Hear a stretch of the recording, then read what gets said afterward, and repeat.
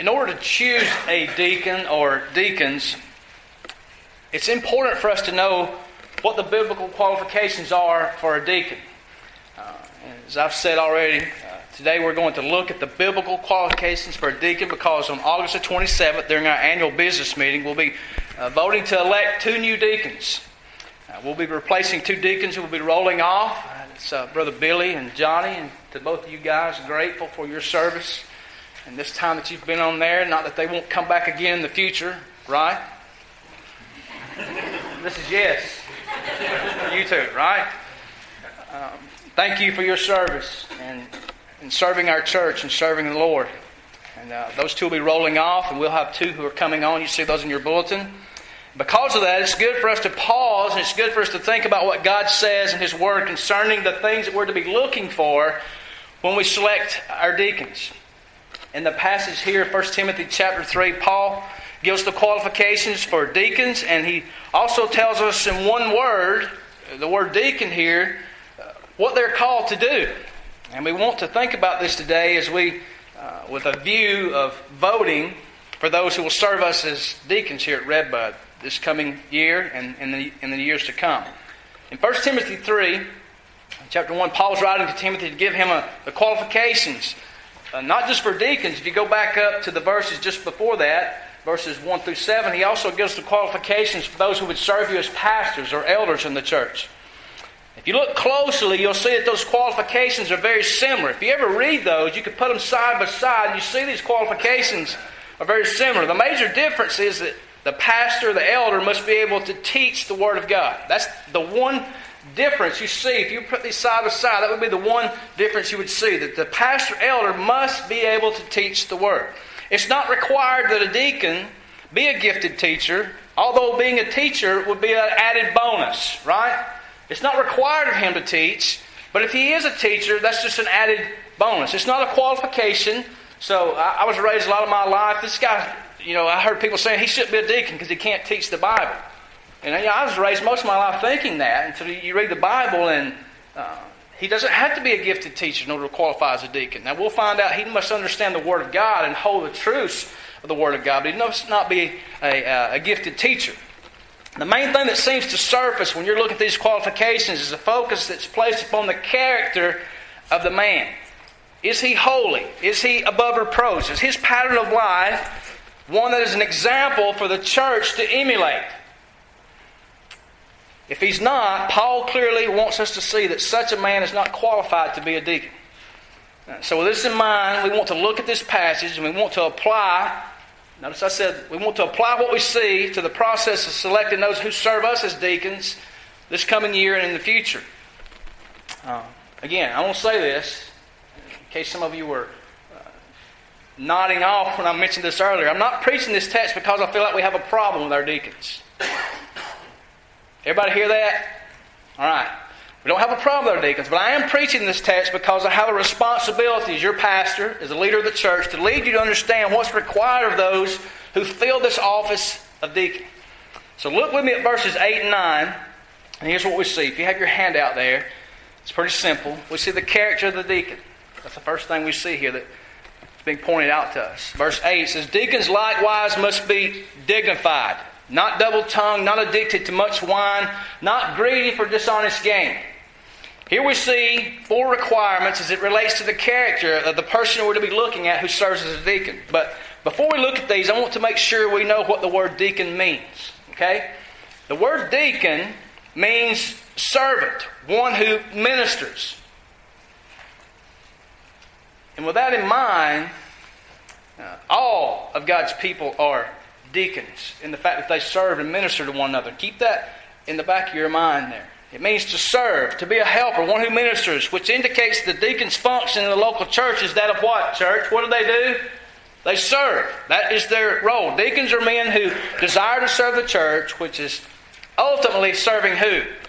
Jesus. If you serve His church, you are serving Him. Now, I say that to say this. They're not men who simply want a position. They want to serve. The men you want as deacons are men who are servants, men who love Jesus and His church, and they want to work to serve His church. Often, they do this with diligence, and they do it without thanks a lot of times. And I'll talk about that here toward the end of the sermon. They do that to ensure that the church effectively carries out God's purpose in this world. That's what deacons do. They serve the church. They serve Jesus in order to advance the gospel, to help the church carry out its mission in the world. Notice there in verse 8 that deacons likewise must be dignified. Some of you guys are going, well, I never thought in my whole life I'd be required to be dignified. Well, some of you look at that word and maybe you're not looking at it the right way. The word dignified, and some of you have translations that has the word reverent or worthy of respect. Dignified means that a man being considered as a deacon is to be one who has earned the respect of the people in the church. That's what that's talking about. He's to be someone they recognize as honorable, someone of good character. He should be someone in whom people see as a consistent, godly, dignified life. Someone worthy of respect. And the best way to define what Paul means by dignified is to look at what immediately follows there in verse 8. By dignified, he means someone who is what? Notice what he says. A person must be dignified. They must be respectful. He means someone who is what? Not double-tongued, not addicted to much wine, and not greedy for dishonest gain. After saying what deacons should be, notice here Paul gives 3 descriptions of what they should not be. Did you pick up on that? Here's what they should be, dignified, but here's what they should not be. They should not be double-tongued. It's a reference to what? What do you think that's a reference to? The speech. You may have heard double-tongued referring to as, when I was growing up, someone who speaks out of both sides of their mouth. People who say one thing to one person and something to someone else. This means a deacon cannot be a people pleaser. Now, don't misunderstand that. If you're like me, you want to try to make everyone happy, right? But it just, pardon my English, it ain't going to happen. But we can't be people pleasers, but we want to be Jesus pleasers. And sometimes that's what's required of us. You can't be people pleasers, telling people what they want to hear. Okay? It also means that a deacon must not be hypocritical, insincere, or deceitful with his tongue. We are all aware of how much damage the tongue can bring to the unity of the church, right? You understand how that's important for the deacons to have that kind of speech? Because if he's not, then he can bring disunity in the church. And for that reason, a deacon must be a man who has a reputation of consistently speaking the truth and not stirring up controversy with his tongue. A deacon must be one who puts out fires and conflict in the church instead of what? Throwing gas on them, right? A deacon should try to deflate those things. He shouldn't hide truth, but he should be someone who's not stirring up the truth. He must be one who's had his tongue tamed. Where did we hear that recently? James. Read through the book of James. Notice it says the deacon must not be addicted to much wine. The word translated addicted here means to apply himself to attach himself to hold to or cleave to it. He must not be attached or cleaving or clinging to much wine. Scripture clearly says, don't be drunk with wine. The man who is attached to alcohol is not a man who is qualified to be a deacon. I think that's pretty clear.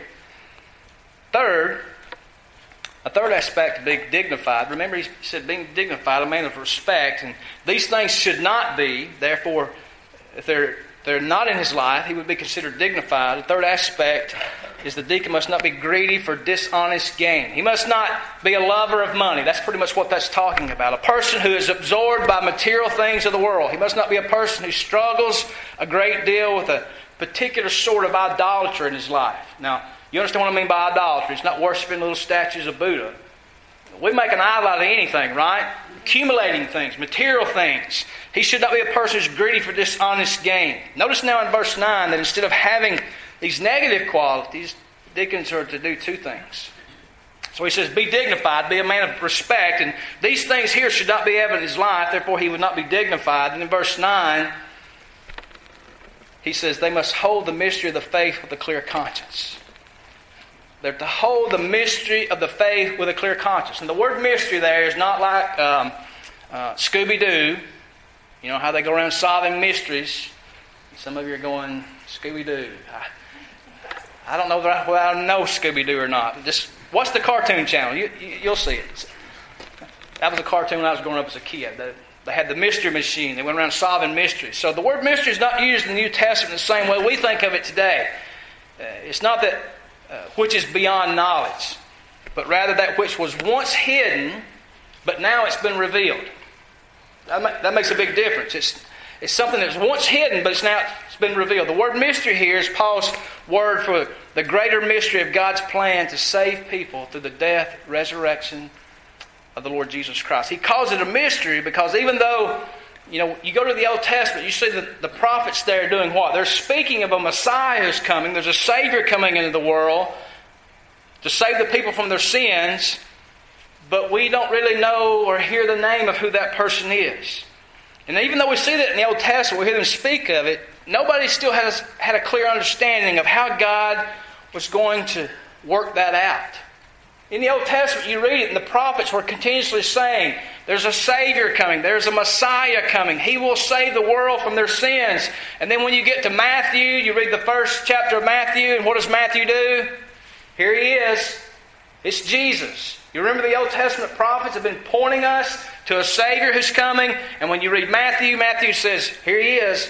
It's Jesus. What was once a mystery has now been revealed. So the mystery of the faith here refers to the truths of the faith, which were previously hidden, but they've been made evident in the New Testament. So what Paul is saying is that deacons need to be biblically sound. Now, I know you're going, well, I thought you said earlier they didn't have to be teachers. You can be biblically sound and not be a teacher, right? They need to be biblically sound. They need to be biblically grounded men who have a deep understanding of the gospel and the implications for that gospel in the life and the ministry of the church. Deacons should be those who see the gospel as the priority of the church. In case you're wondering what the priority of the church is, the gospel is our priority. We have other things that we do, but all that we do should be focused on the gospel. Everything. And our deacons serve the church. They should be men who hold to the truths of the gospel, hold the mystery of the faith, and their priority in serving the church is to make sure that the church keeps its focus on the gospel. Now, what does this mean for us who are going to vote on deacons? It means the man who does not know the central truths of the Bible should not be a deacon. Again, he doesn't need to be a teacher, but he needs to know the essentials of the gospel and the truths of God's Word. A man that does not know the gospel and who cannot communicate the gospel, he can't possibly help the church to do what? Focus on the gospel and proclaim the gospel.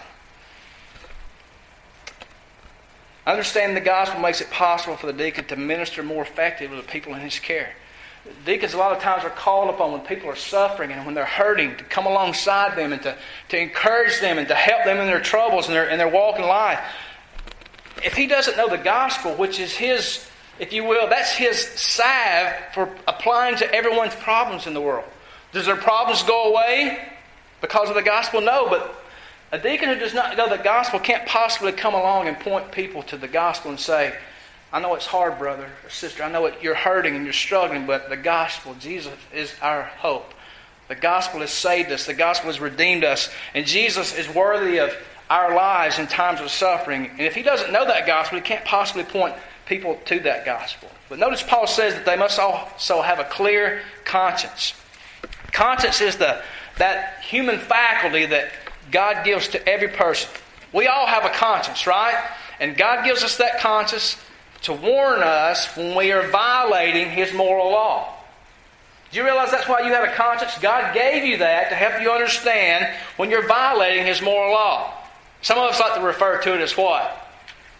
The little cartoon with the devil on this side and the angel on this side. That's the way we look at it. What this conscience does in relation to what we're talking about here, it does one of two things. It either accuses or it excuses. Deacons must have a conscience that excuses them.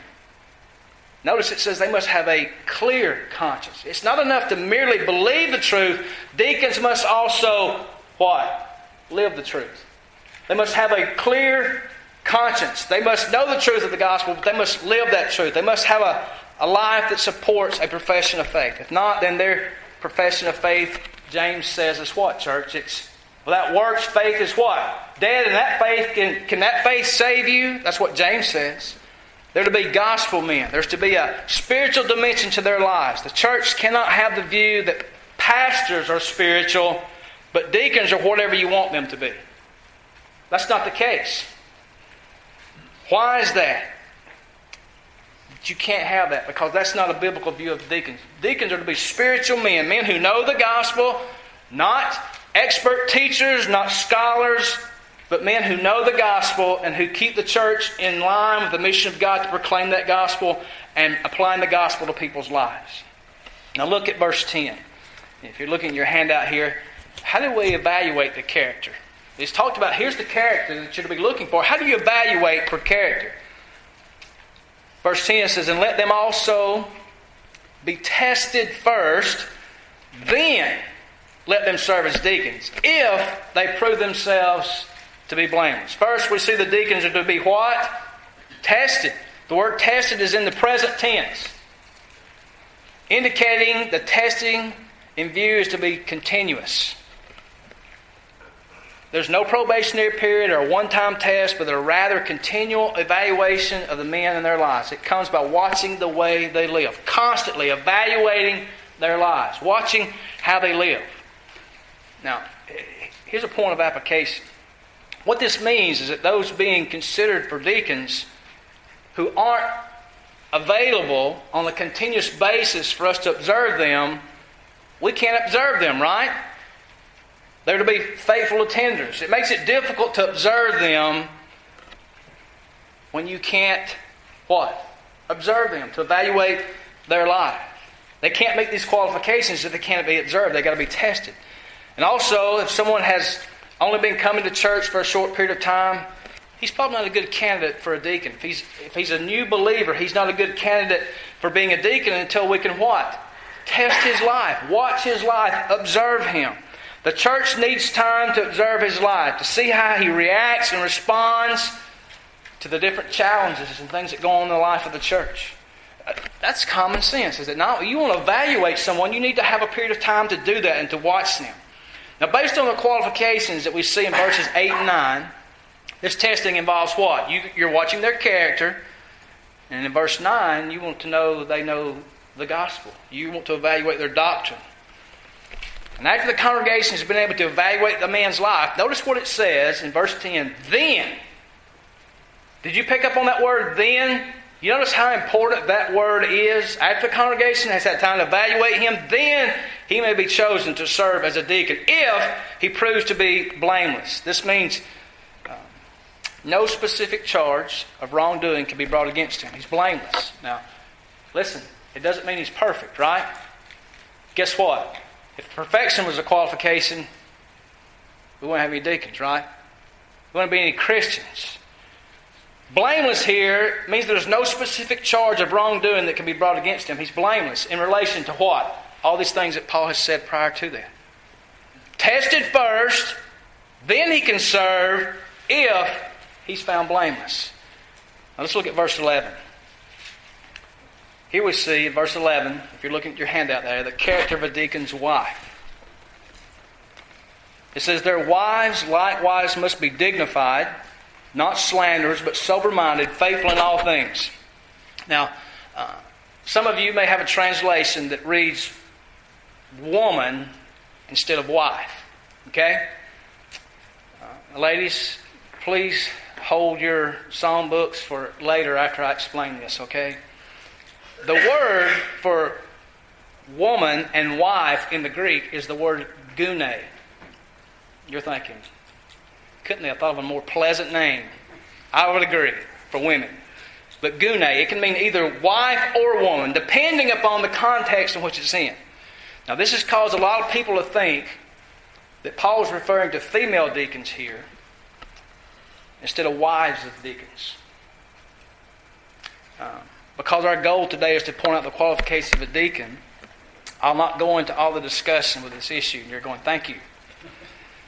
Except to say that I hold the position that the text is telling us the words are referring to the wives of deacons and not women deacons. But I will give you my argument, my reason for that. So you just can't walk away and say, well, our pastor thinks it's talking about wives of deacons. Well, why? I don't know. But he just said that's the way it was, so that's what we're going with. So let me give you some reasoning here. The flow of thought here, if you look at this, on either side of this verse is referring to male deacons. It would seem odd to interpret here it as woman and then resumes speaking to male deacons again in chapter 12. Secondly, the word wife is used when it appears the following time in verse 12. You notice that? Thirdly, I think Paul is talking about deacons' wives because it allows for a good transition to verse 12, where he deals with the requirements for the male deacon's marriage and his family life. Fourthly, if Paul is listing separate qualifications for female deacons, why is the list so limited? And lastly, it makes good sense that the character of a deacon's wife is to be part of his required qualifications, given the fact that she will certainly assist him in his ministry. So I think it's talking to wives of deacons and not female deacons. So if you want to talk with me about that later, further on, I'll be glad to do that. So let's look at the requirements here for a deacon's wife. Notice the word likewise. What does likewise mean? It indicates for us that the wife is somehow involved in her husband in serving the church. Likewise, they are to be dignified. It's the same word used in verse 8 of the husbands to mean honorable and worthy of respect. When you're looking for a deacon, church, you look for an honorable couple. If the man is that way and his wife is not, it's quite possible that he's not qualified to be a deacon. Deacons' wives, it says here, are not to be slanderers. Again, the word here is diabolos. He uses this word to refer to the devil. Again, ladies, don't hold your songbooks for later. Men can be devils at the same time, right? Amen, ladies? Yeah. It can also mean to be a malicious gossip or an accuser. That's what it's going on here. What would be the reason for Scripture to say that a deacon's wife must not be a malicious gossip? Why do you think that would be necessary? There's the possibility the wife, in ministering with her husband in the life of the church, could become aware of certain information that would be best for her to keep quiet about, right? As her husband ministers to people. Ladies, you can be involved in ministry with your husband and he can come in contact with some information about people's lives that needs to be kept quiet. Therefore, the wife doesn't need to be the town crier when it comes to those things. Notice there, the wives are to be sober-minded. This means to be self-controlled. She doesn't. It means she exhibits self-control in all the areas of her life, not just one life, but every area. A lack of self-control would bring reproach upon her husband in his role as a deacon. And finally, notice what it says there. She's to be faithful in all things. This means she's to be reliable and faithful in what she does. She's to be trustworthy and dependable when ministering alongside her husband.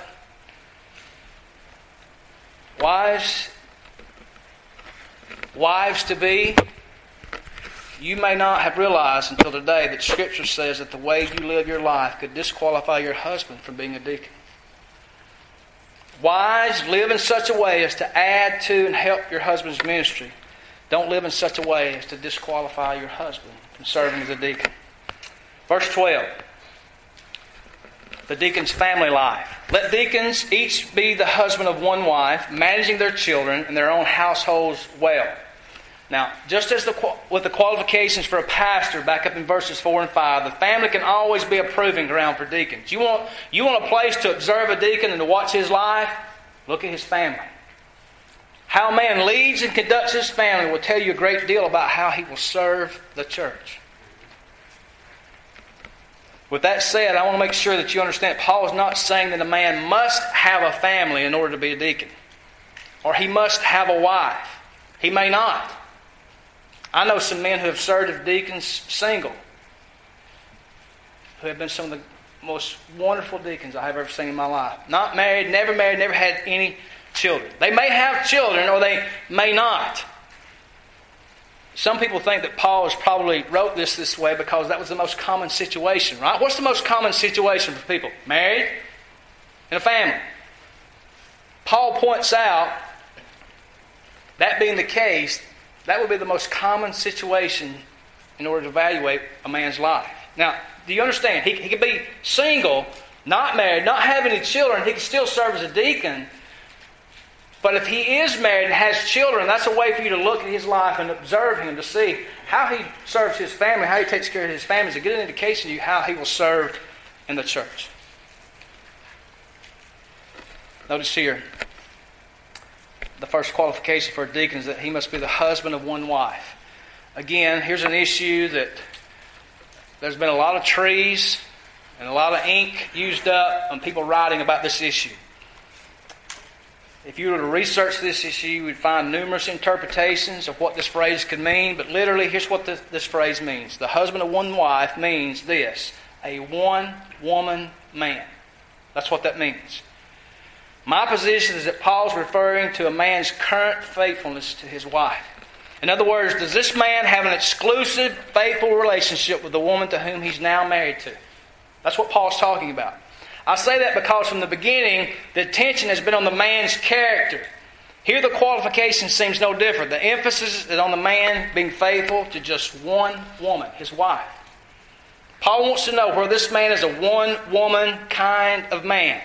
What you're looking for, church, is this: does a man demonstrate a high degree of marital faithfulness? Is he loyal to his wife and her alone? Is he a one-woman man? What does that mean for the deacon? And might I add, any man. Any man here today.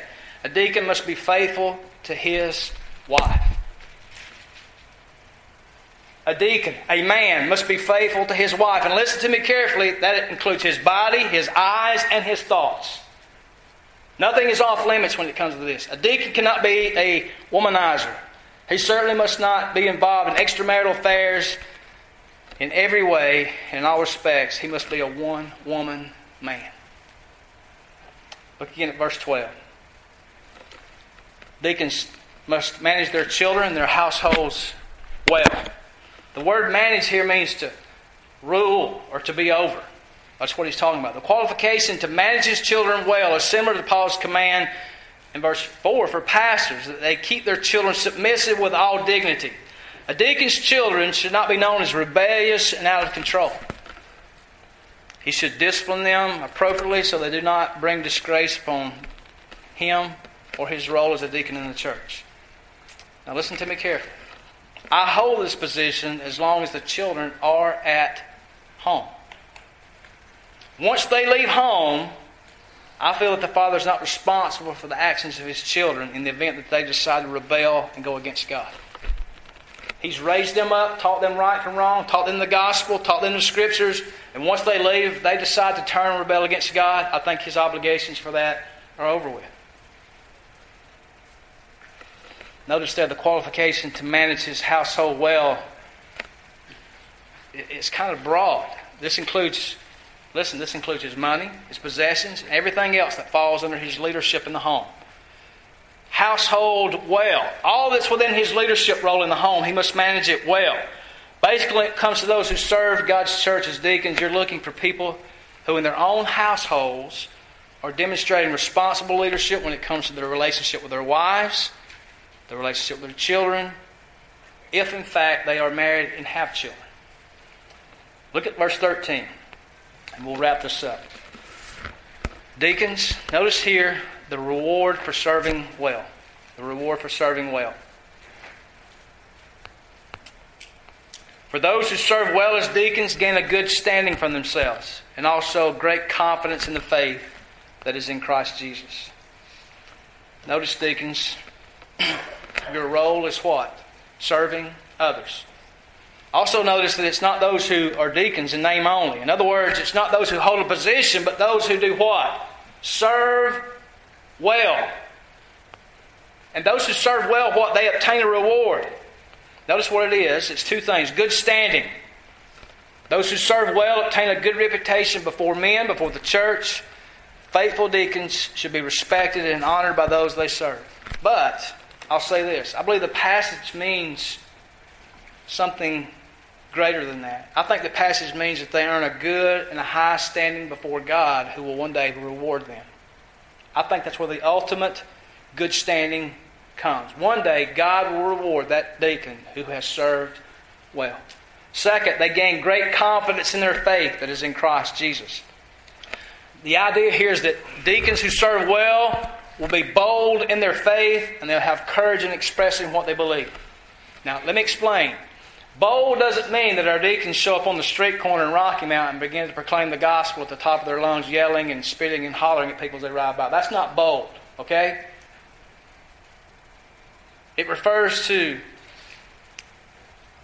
someone believing the gospel and faithfully living the gospel and proclaiming that gospel to those they come in contact. They're bold in their faith. They have courage in expressing what they believe. It refers to the deacon's relationship with the outside world.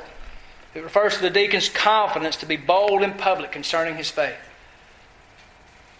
In other words, the confidence the deacon builds in his role of serving is a means of growing him in his personal relationship with Jesus. And as a result, the proclamation of his faith becomes stronger and it becomes bolder as he does that. So, there are the qualifications for those who will serve as deacons. And let me make some points of application here and we'll be done. Before I do that, let me say personally, as I've already said to Billy and Johnny who are rolling off, thank you, but thank you to all the deacons who serve this church. Thank you for what you do.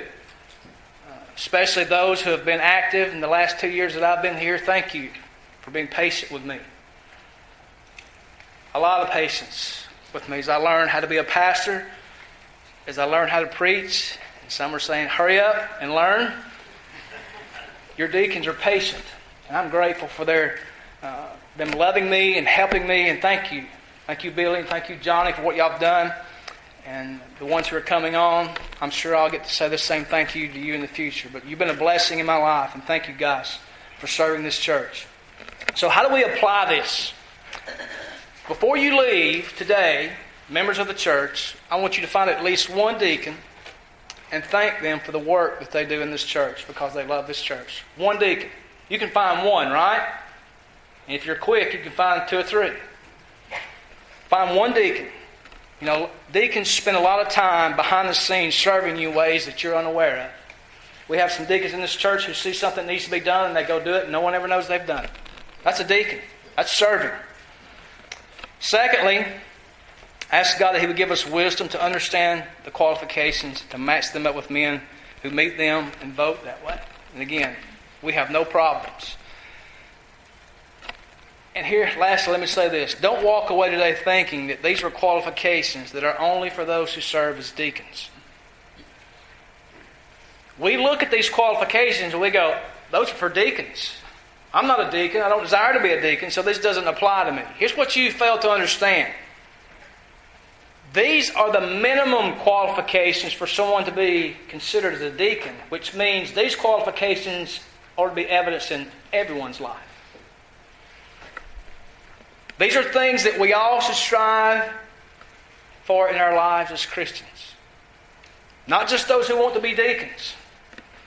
This is how we should all strive to live, whether we're deacons or not.